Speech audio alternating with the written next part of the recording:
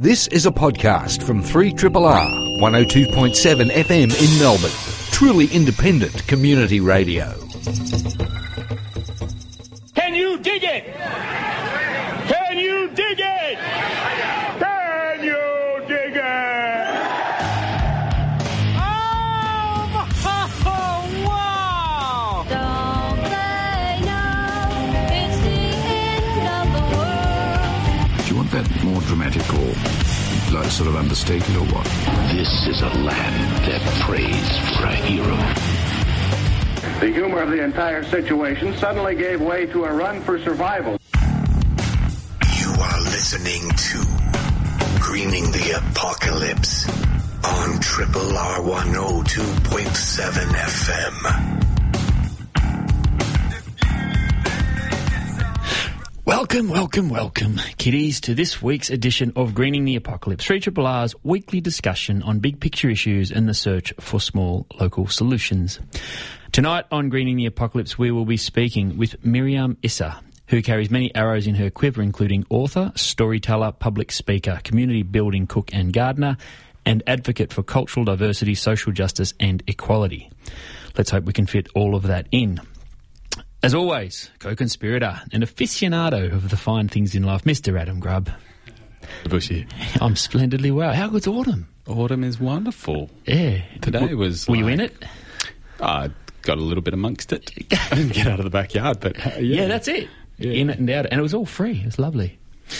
In the rotating chair, the fab Glaswegian, urban planner and co-constructor of an outrageously cute baby boy, Kate Dundas, a.k.a. Dundino. No, Dundino. Dundino. It's not going to stick, Colsey. No, it doesn't. Well, Colsey stuck quite well, but can you be Dundee? No, friends have tried Dundee. We just call you Katie. Just call me Kate, yeah. Crocodile. Dundee. I got dumbass for a while. Oh, boo. Because Dundas, you know. Children can be so cruel. No, that was your husband. Dan. As always, the puzzle assembler who always manages to find the corner pieces and the straight edge bits. The two-wheeled one, Jed McCartney. How art thou? Well, thank you.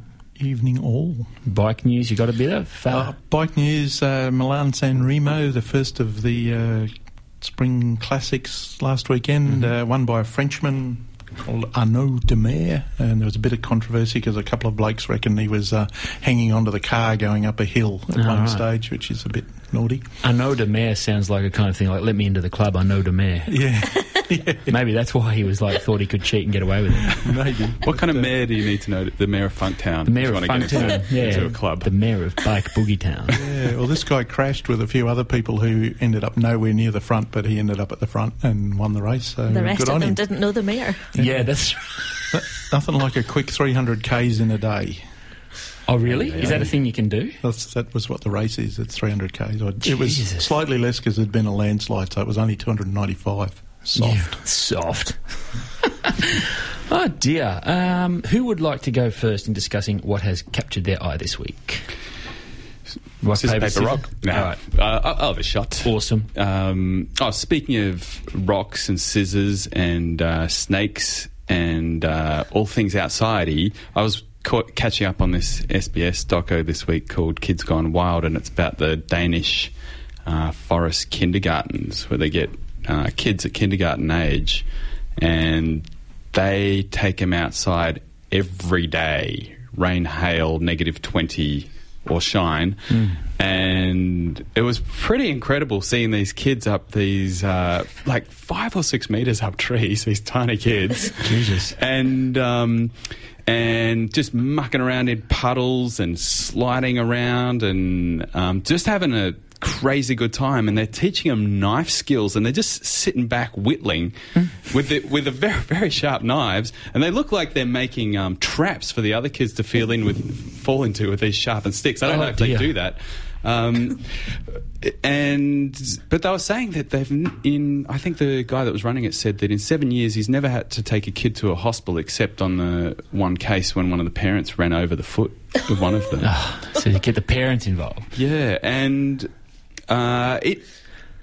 it's pretty confronting seeing this stuff, but one of the women that was running it, I read one of the articles she wrote, and she points out that kids that are spend a lot of time outside, research is showing that they have better brain development, better bone and muscle development, better social and cognitive development, emotional well-being, and less illness, as well as having a damn fine time. And she's emphasising too the fact that just that they learn what it's like to be cold. Yeah. And they learn, a little bit of emotional hardship actually puts them in really, or at least physical hardship, puts them in good stead for the rest of their life. There's a school in New Zealand where the kids go out at lunchtime and there are no rules in the playground, and they give them building materials. So they cooperate to build cubby houses, and they climb up trees and all this sort of stuff, and if they get stuck up there, they don't rescue them. They say, well, you got up there, work out how to get down.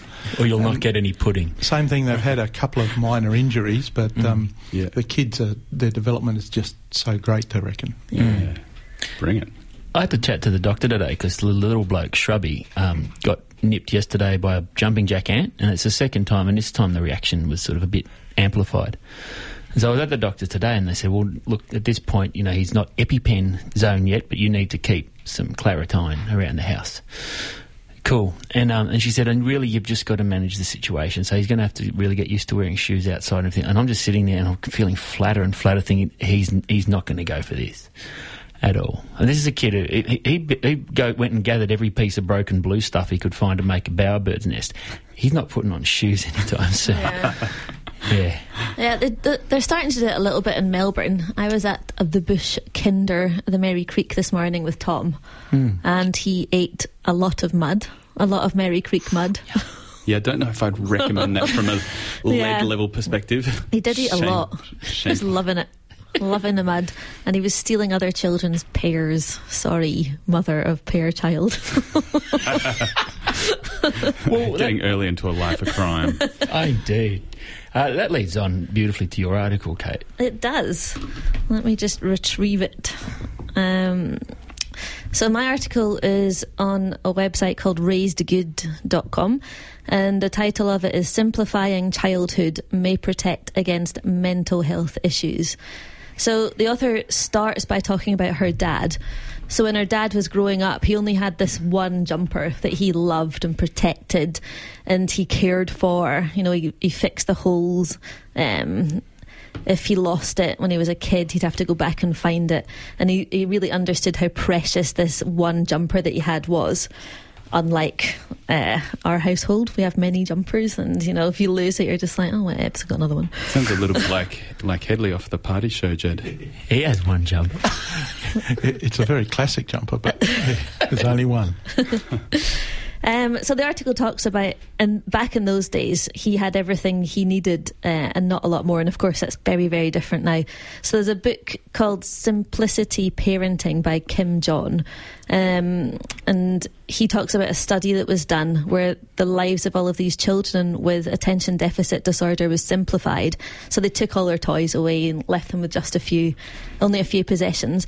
And within 4 months, 68% of these kids went from being clinically dysfunctional to clinically functional. And the kids displayed 37% increase in academic and cognitive aptitude. Whoa. By having less toys. By having less stuff. Yeah. Yeah, wow, that's actually really incredible, isn't it? Yeah. There'd be no... I mean, I've never heard of any kind of therapy that has anything like that effect. Yeah, I know. Well, that's what it's saying about drugs as well. Yeah. And there's another discussion in this book around this guy Payne volunteered in refugee camps in Jakarta, and he's saying the children there were dealing with post-traumatic stress disorder. They were jumpy, nervous, hyper-vigilant and wary of anything new. And then later he ran this practice in England, and he saw all these rich English kids with these same behavioural tendencies, and he's like, why are they showing the same tendencies as these kids in a war zone? And he's saying, well, they were kind of living in a war zone of sorts, privy to their parents' fears, drives, ambitions and all this stuff. They were just freaking out, and they were suffering with this cumulative stress reaction of just having too much stuff. So we're messing up our kids. So when you give that birthday present, or the Christmas present, what is it? It's like it's an act of psychological trauma. Is that what psychological trauma? Well, So, we're I'm robbing... going to have... It's so incredible. I'm going to have to look up the references and everything on that. Yeah, look up the references. You do the reference checking, Adam. Yeah. I just like to skim the surface. You just delve deep. Amazing. I was going to go to an article that I read, but I think there's a bit of momentum with what we're talking about now. Let's discuss childhood stuff that stands out to us as the best. Kate, you talked earlier off air, quite an amazing story about your sister who thought she was a horse. Oh, sorry, Sarah, I'm sorry. No, but that's great. You know, because if you've got a toy horse to play with, you're just going to play with a toy horse. But if you become the pony... Oh, God. So my sister, she just loved horses so much. And her and our neighbour, Angie, we played outside all the time. But my sister... Sorry, she played she really loved horses. So she used to construct all of these jumps in the garden, and she'd go around on all fours. I feel terrible. She'd go around on all fours, and she could jump really high across, maybe like 1.5 meters off the ground on all fours like a horse. Yeah, I think that's just brilliant. Because I grew up in the Dandenongs, there was a lot of space out there, so there was a lot of pony people, and I remember being barreled over by the Pony Express running around the corner at school. I used to put on plays with another neighbour and then go round to my other neighbours and make them all come around and pay me to watch plays that I'd invented in my head. Awesome. Could you... It's so easy to imagine. Could you put any of that down to, like, were you a big outdoors kid? Was it or like an all-weather... What can you put that sort of sense of... I suppose in Scotland, so we were out all the time. No, I mean, it's not a country renowned for its seaside holidays. Yeah, it wasn't like, let's wait for a sunny day, because you'd be waiting for like 7 months. And it'd be over in an hour. Yeah. Well, what about you, Ag? I mean, I grew up on a farm, so we had like a river to go... or a creek to go jump in and fish in, and thistles to hack back with. My grandma gave me a machete for one of my fairly early birthdays. And beautiful, thanks, Mum. Yeah, awesome. So I had the full deal. Yeah. It's just like feral cats and frogs and just all that was the makeup of my existence. Rocks and crowbars and I had a sort of similar. I feel as though. Because we had some land up in the Dandenong Ranges. Trees were my big thing. So you hear each year just before Christmas at the Corner Hotel, there's that Dan and Al gig. So the Al in that is Al McGuinness. And I remember as a very, very young kid, he taught me to climb trees. Thanks, Al McGuinness, if you're listening. And so we, at a very young age, were up some very tall trees. We had some big old oaks, some ukis, all sorts of stuff. We had this big old row of pine trees when it had been much larger farmland. And I remember me and my brother, and I reckon he was probably 4 and I was about 6, and putting tools and stuff into a little backpack to carry up the tree to put treehouse in. And seriously, the nails probably weren't big enough to really hold the stuff in place, but it seemed to work for a while. But then it was that funny thing that as I went through life, and some years ago I was at a party with some friends, and my little lad then just turned 5, I guess, yells out this, "Hey, Dad, do you know where I am?" And I sort of thought, he's hiding somewhere. And he was at least, 10 metres up a tree. And I had that instant like, oh, shit! And then this little voice on my shoulder said, "It's exactly what you were doing at that age." And I completely relaxed. And I did go up and help him down because he was struggling a bit. Yeah. And it was getting a bit breezy and a bit cold. But I think there's something to be said for letting the wildness take hold in kids. Yeah. Less screen and more sky. Yeah. Definitely. You might become a pony. Oh. Yeah. Sorry, Sarah. Well, anyway, I'm sure all's forgiven.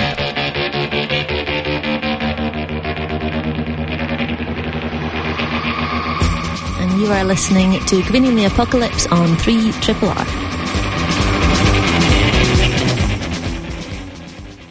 This evening's guest is a woman who carries many arrows in her quiver, including author, storyteller and public speaker, community building cook and gardener, advocate for cultural diversity, social justice and equality. She also manages to share her time with her husband and 5 children, and her bio says that Mariam speaks English, Somali, Swahili and Arabic, and in all languages she speaks her mind. It is with enormous pleasure that we say hello to Mariam Issa. Hello, everyone. Thank you for having me. A pleasure. Like many who've come to reside in Melbourne, you fled conflict as a refugee. Your story is one of incredible resilience and determination. Are you able to take us back for a moment to 1991 when you first left Somalia for Australia and give us a bit of an insight to your story? Yeah, I left Somalia in 1991. I had 2 boys and I was pregnant with my 3rd child. I was 24 years of age. And yeah, the war sort of caught us. We didn't really think that it was going to last that long. And at the time, my husband wasn't with me in Mogadishu. So I had to flee by myself with my children. And but I always thought that I was a very lucky refugee, because when I was leaving Somalia, I was going to Kenya, where my family resided. So I went on a boat which had about 140 people, and I don't even think it would pass as a boat in Australian standards. And it was very tough, 3 days and 3 nights. And I think that gave me a very spiritual awakening, because I, at that time in space, was really a time of hardship, but it was also a time of reflection. To be suspended in the sea, nothing but just water around you and not seeing anything else was, a time. Wow, that is. And those experiences, how have experiences like that and since then motivated you to become a community builder? Well, I came to the West, I think 8 years of displacement, and then I came to Australia about 1998. And again, I was pregnant with my 5th child this time, and I had 4 children with my husband. Came to the Western world knowing nothing about the Western culture. And I think my awakening moment really was in the community that I came into. I didn't want anything to do with them, and they didn't want anything to do with me, because where we resided was in East Brighton, where it's a very Anglo area and a very affluent area. And I think we were the first Africans, so we were very black and very poor, so you can feel our predicament. And I think we had, we couldn't interact with each other, because I feel that culture is a currency, and our currency was inflated at that time. We could not buy anything with it because nobody knew about it. Yeah. And so I think, we tried hard, but it sort of didn't work. But when my 4-year-old daughter, who was born in the heart of community, reached kinder, I think that's when my really awakening happened, because we went to a kinder and nothing really bad was said. But that day I realized that communication is way more than words, because we came out feeling something was said. And I felt it as an adult, but I didn't think that a 4-year-old would. And when we came out, she said, "Mom, did they not want me because I'm black?" And I think that was what made me realize that community is very important. And also coming from a communal culture, which was, you're always dependent on your community, and you know so much of yourself within your community. So I felt that I really wanted to get to know this community. And that's when I went, and did a very extensive integration. Awesome. Yeah. Well, perhaps it seems like maybe you see relative safety in Australia, but some community aspects lacking. Maybe there's things you could tell us about what you've, besides the outsider status, but perhaps that you've observed in Australia more generally, that we have lacking that you had left behind in Somalia? Oh, yeah, I had a lot of observations to make. First of all, what really helped me was that I was a very curious woman. And I think the Western woman sort of, put a mirror up for me. And I thought, well, I was intrigued with her. I was intrigued with this woman who had the Lycra on, and she was pushing her pram, and she was, walking her dog. And I felt, wow, what a resilient... And walking very quickly and determined. Yes. she was running in some instances, and I felt, whoa, what a resilient woman. And at that time, I couldn't even push my pram properly. So, yeah, so she just sort of, and she was everywhere. She was in, administration. She was my doctor. She was everywhere. And I really wanted to know what her secret was. And that's what prompted me to go and work in Brighton Homes as a cleaner. And I really wanted to see her in her natural habitat. And I wanted to see how she parented and how she did this. And yeah, I think I took a lot of insights from those homes because I cleaned really beautiful and big homes, and most often not many people lived in them, and there was not much to clean. And then I went into aged care, and I also worked in aged care settings, and I felt that, the wisdom of the community was away from the community. And then I was reading and listening about, children about 10 years of age committing suicide. What do they know about life? So those things kind of prompted me into understanding, because at that stage I was so intrigued with this Western culture, and I almost converted into it. And I understood that, even amidst the glory and the glamour and the beauty that I saw, there was a less apparent truth here as well. So that's what prompted and made me understand that I wasn't here randomly, and no one is ever anywhere randomly anyway. So I understood that I was a seed which germinated in Brighton, and I felt that I came here to remember what I had lost of myself and to remind what others had lost of themselves. So it was give and take. So I was here to talk about my community and what community really did for people. So it's fantastic. So, Mariam, you founded a not-for-profit organisation called RAW, Resilient Aspiring Women, in 2012. Can you tell us a little bit about that? Yeah, I think in my journey, I realized that there was the biggest issue that was missing was trust, and I wanted to create a sense of trust. And what a better way than open my own backyard as a community garden? So I did a permaculture course, and I got to know a very beautiful woman called Carol Hensley, who was a permaculture designer, who came and helped me. And then there was another German, a beautiful woman who was Katrina Konz, and she came on board as well. And so we collaborated to create a community around us. And then we went to Rotarians, and and it was just amazing how people were so hungry for community, and we got so much help. And our community garden is really thriving and beautiful at the moment. But what RAW really means, if you read it backwards, it means war. And what I realized is that as women, we have a lot of wars going inside of us. And when we let go of these wars, that's when we tap into our resilience and our aspirations. And it's just amazing what you can do with that. Wow. You're amazing. So,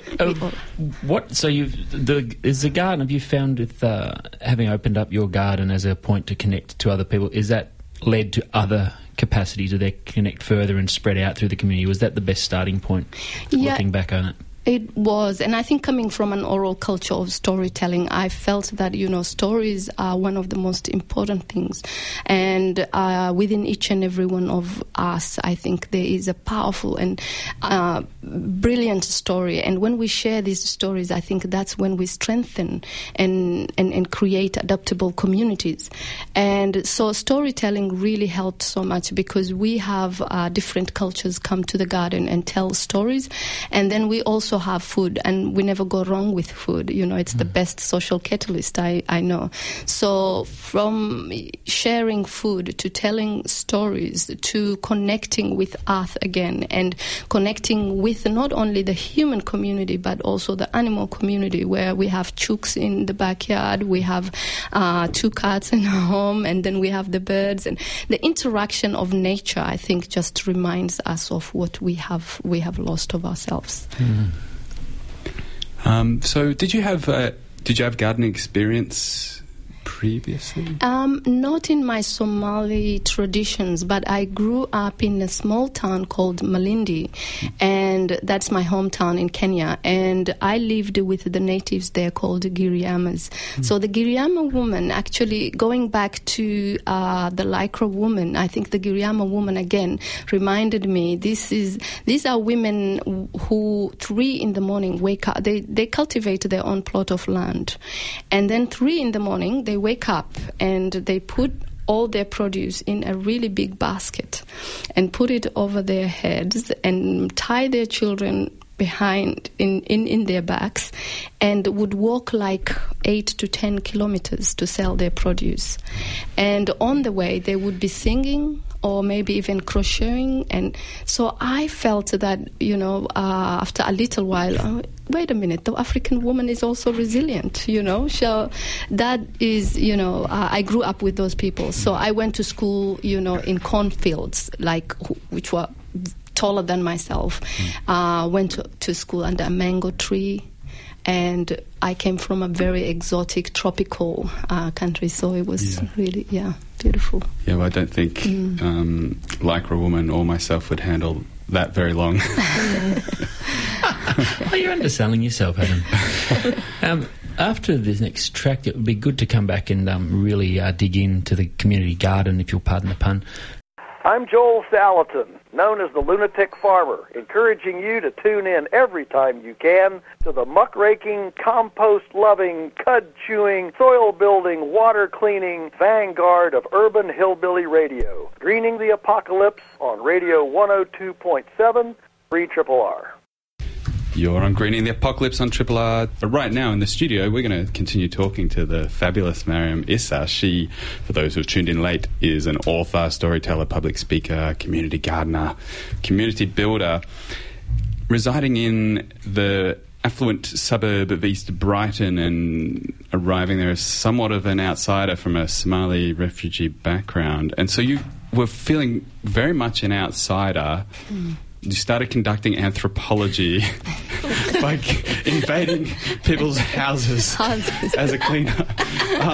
But at some point, you instead of closing in, you've opened up your very garden as a community garden and invited people into your space. So what led you to that point, and how have you found the experience?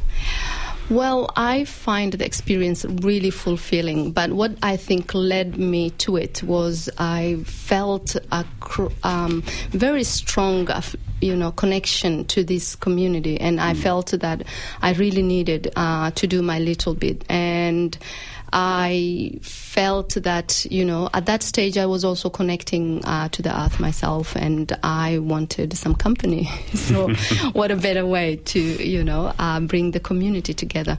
So, but I guess it was just an awakening from my part, but it was also a way of feeling that this needed to be done. But if I really go back, I remember that my mother migrated from Somalia, and she came to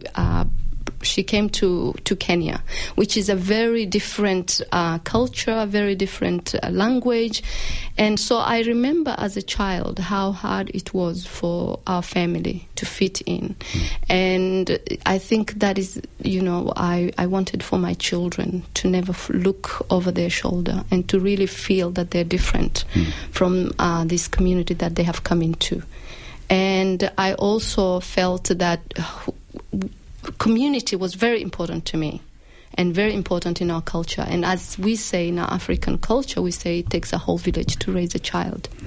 So I needed the village, the community, to raise the children with me. So I think, that's what prompted it. So, how did the Bayside suburb of these lycra-clad ladies in Brighton, a somewhat conservative Anglo area, respond to a woman from Somalia planting an edible garden instead of clipped hedges and lawns? And how long did it take for your neighbours to engage with what you were doing and start coming into the garden?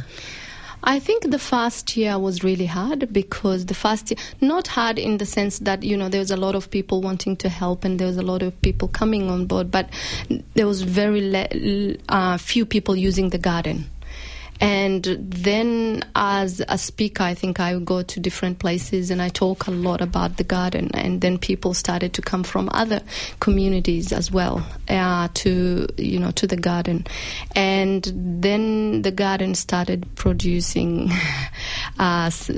food, and so I think that's when it started all happening. I think the food sort of attracts people, and then we had friends started talking, and before you know it, and we were also, I think, very lucky because I think 2 years ago we had a television clip from Gardening Australia, so that was also an amazing promotion for us.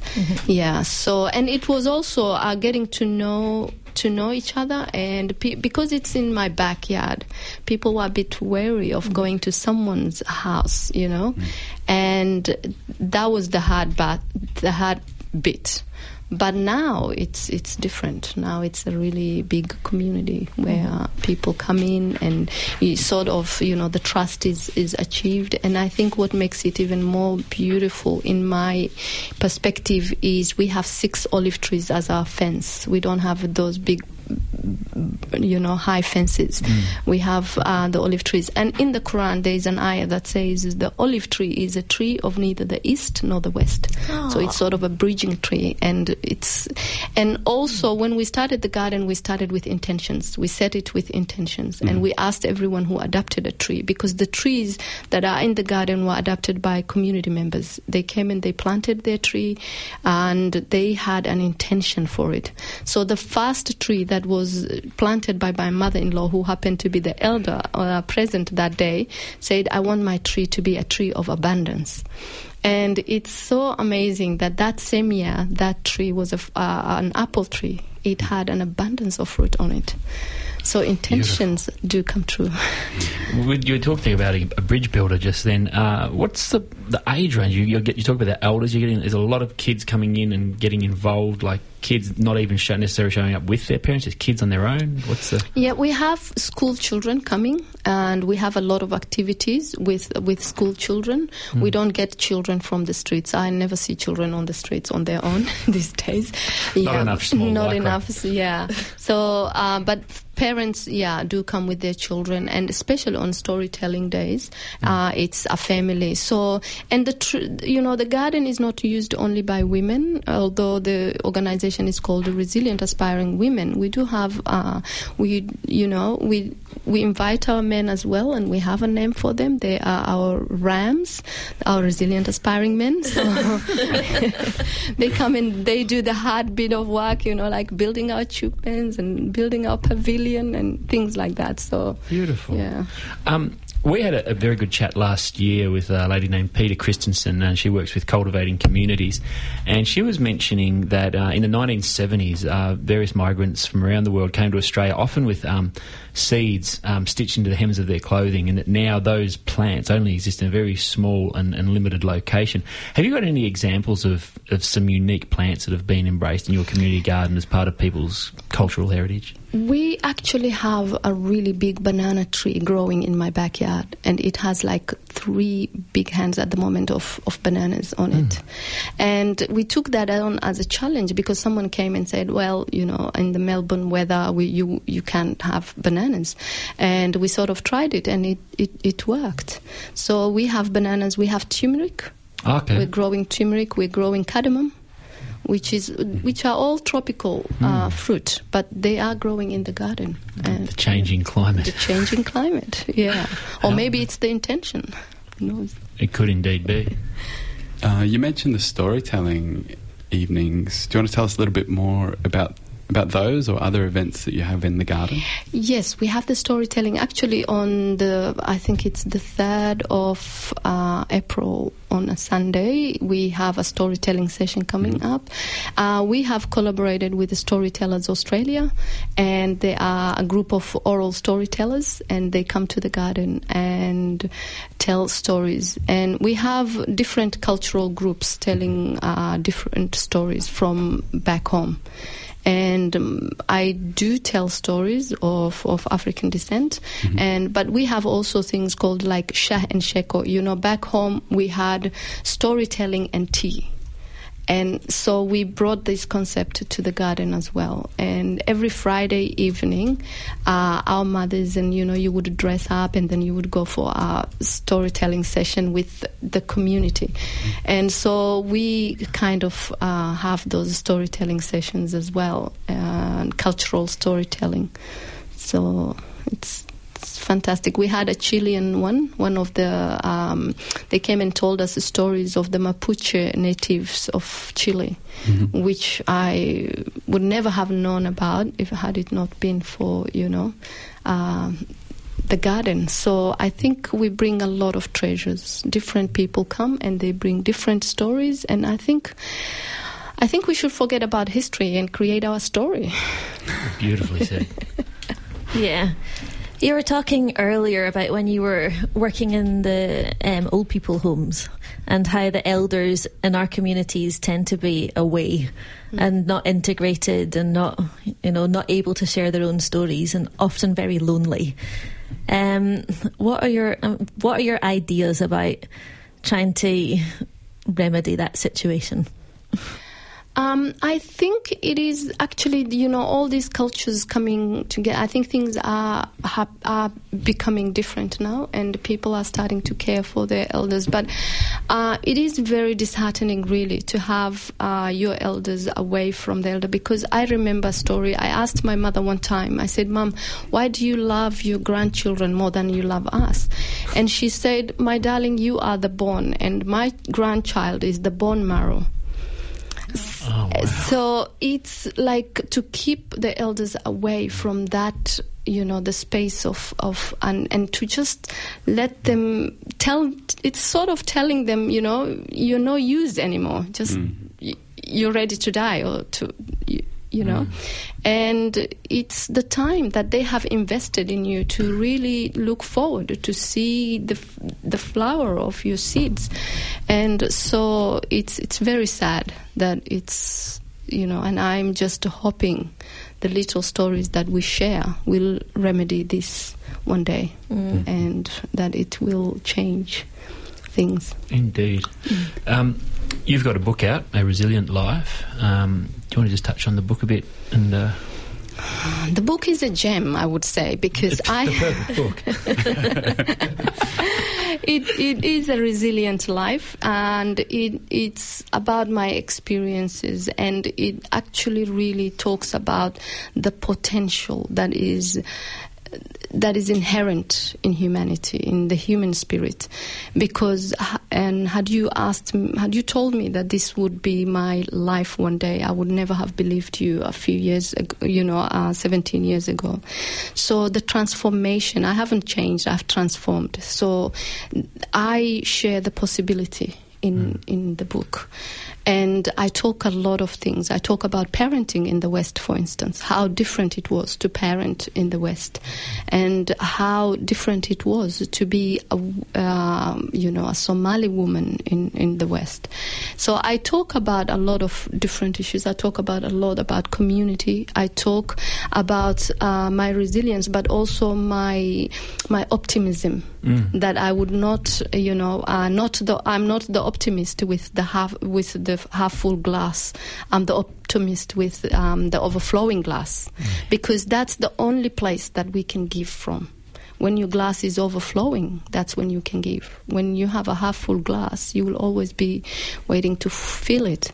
So how my life has changed in service to humanity and in service of, wanting to know and being curious about each other's cultures and understanding the wealth of other cultures, and not just portraying, telling the stories of other cultures. Let them tell their stories.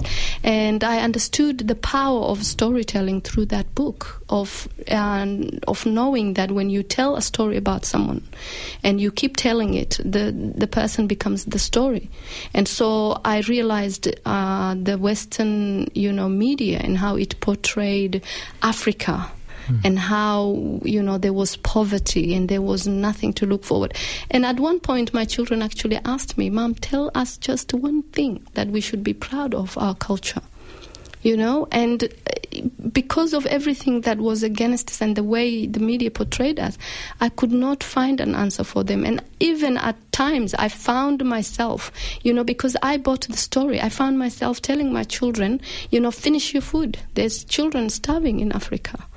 So that's why I say you become the story. And how how it clicked for me that I became the story, and how I moved from being a victim into anger and then into self-actualization. So the three phases of life that we can be caught in, but we can move beyond. So I share all that in my book. You're amazing. Thank you. Triple R, not for everyone, for anyone. Miriam Issa, you've been our guest this evening, and thank you so much for coming in. What have you got coming up in the near future? On the 3rd of April, we have a storytelling afternoon, so please come along. It's our address is 325 South Road in East Brighton. Magnificent. Thank you so much for coming in. It's been amazing. Thank you for having me. Good as gold. If people want to see your website, Mariam? Yep, I'm www.mariamissa.com.au, and you can purchase A Resilient Life from there. Thanks. Awesome. Thanks, Jed, for hitting those buttons in the correct order. Katie, awesome to see you again. Yes. Maybe I'll just mention, as we were talking earlier about the Bush Kinder, there is the Merry Bush Playgroup, if anyone wants to go along to that, and it's an all-weather outdoor playgroup along the Merry Creek on Tuesdays and Fridays, and you can find it on Facebook. Awesome. Adam, what's coming up next week on the show? Next week, we have a return guest, Samuel Alexander. He wrote the book Entropia, which is about a kind of like ecotopia, and he inspired people to give him some land and cash and to start one. And they've had a go at it in the heart of the Latrobe Valley, and he's going to come and talk about this wonderful experiment, Wurakan, which has been going for a couple of years now. Awesome. Bushy's been my name. We'll see you next Tuesday, but until then, have all the fun. This has been a podcast from 3RRR 102.7 FM in Melbourne. Truly independent community radio. Want to hear more? Check out our website at rrr.org.au.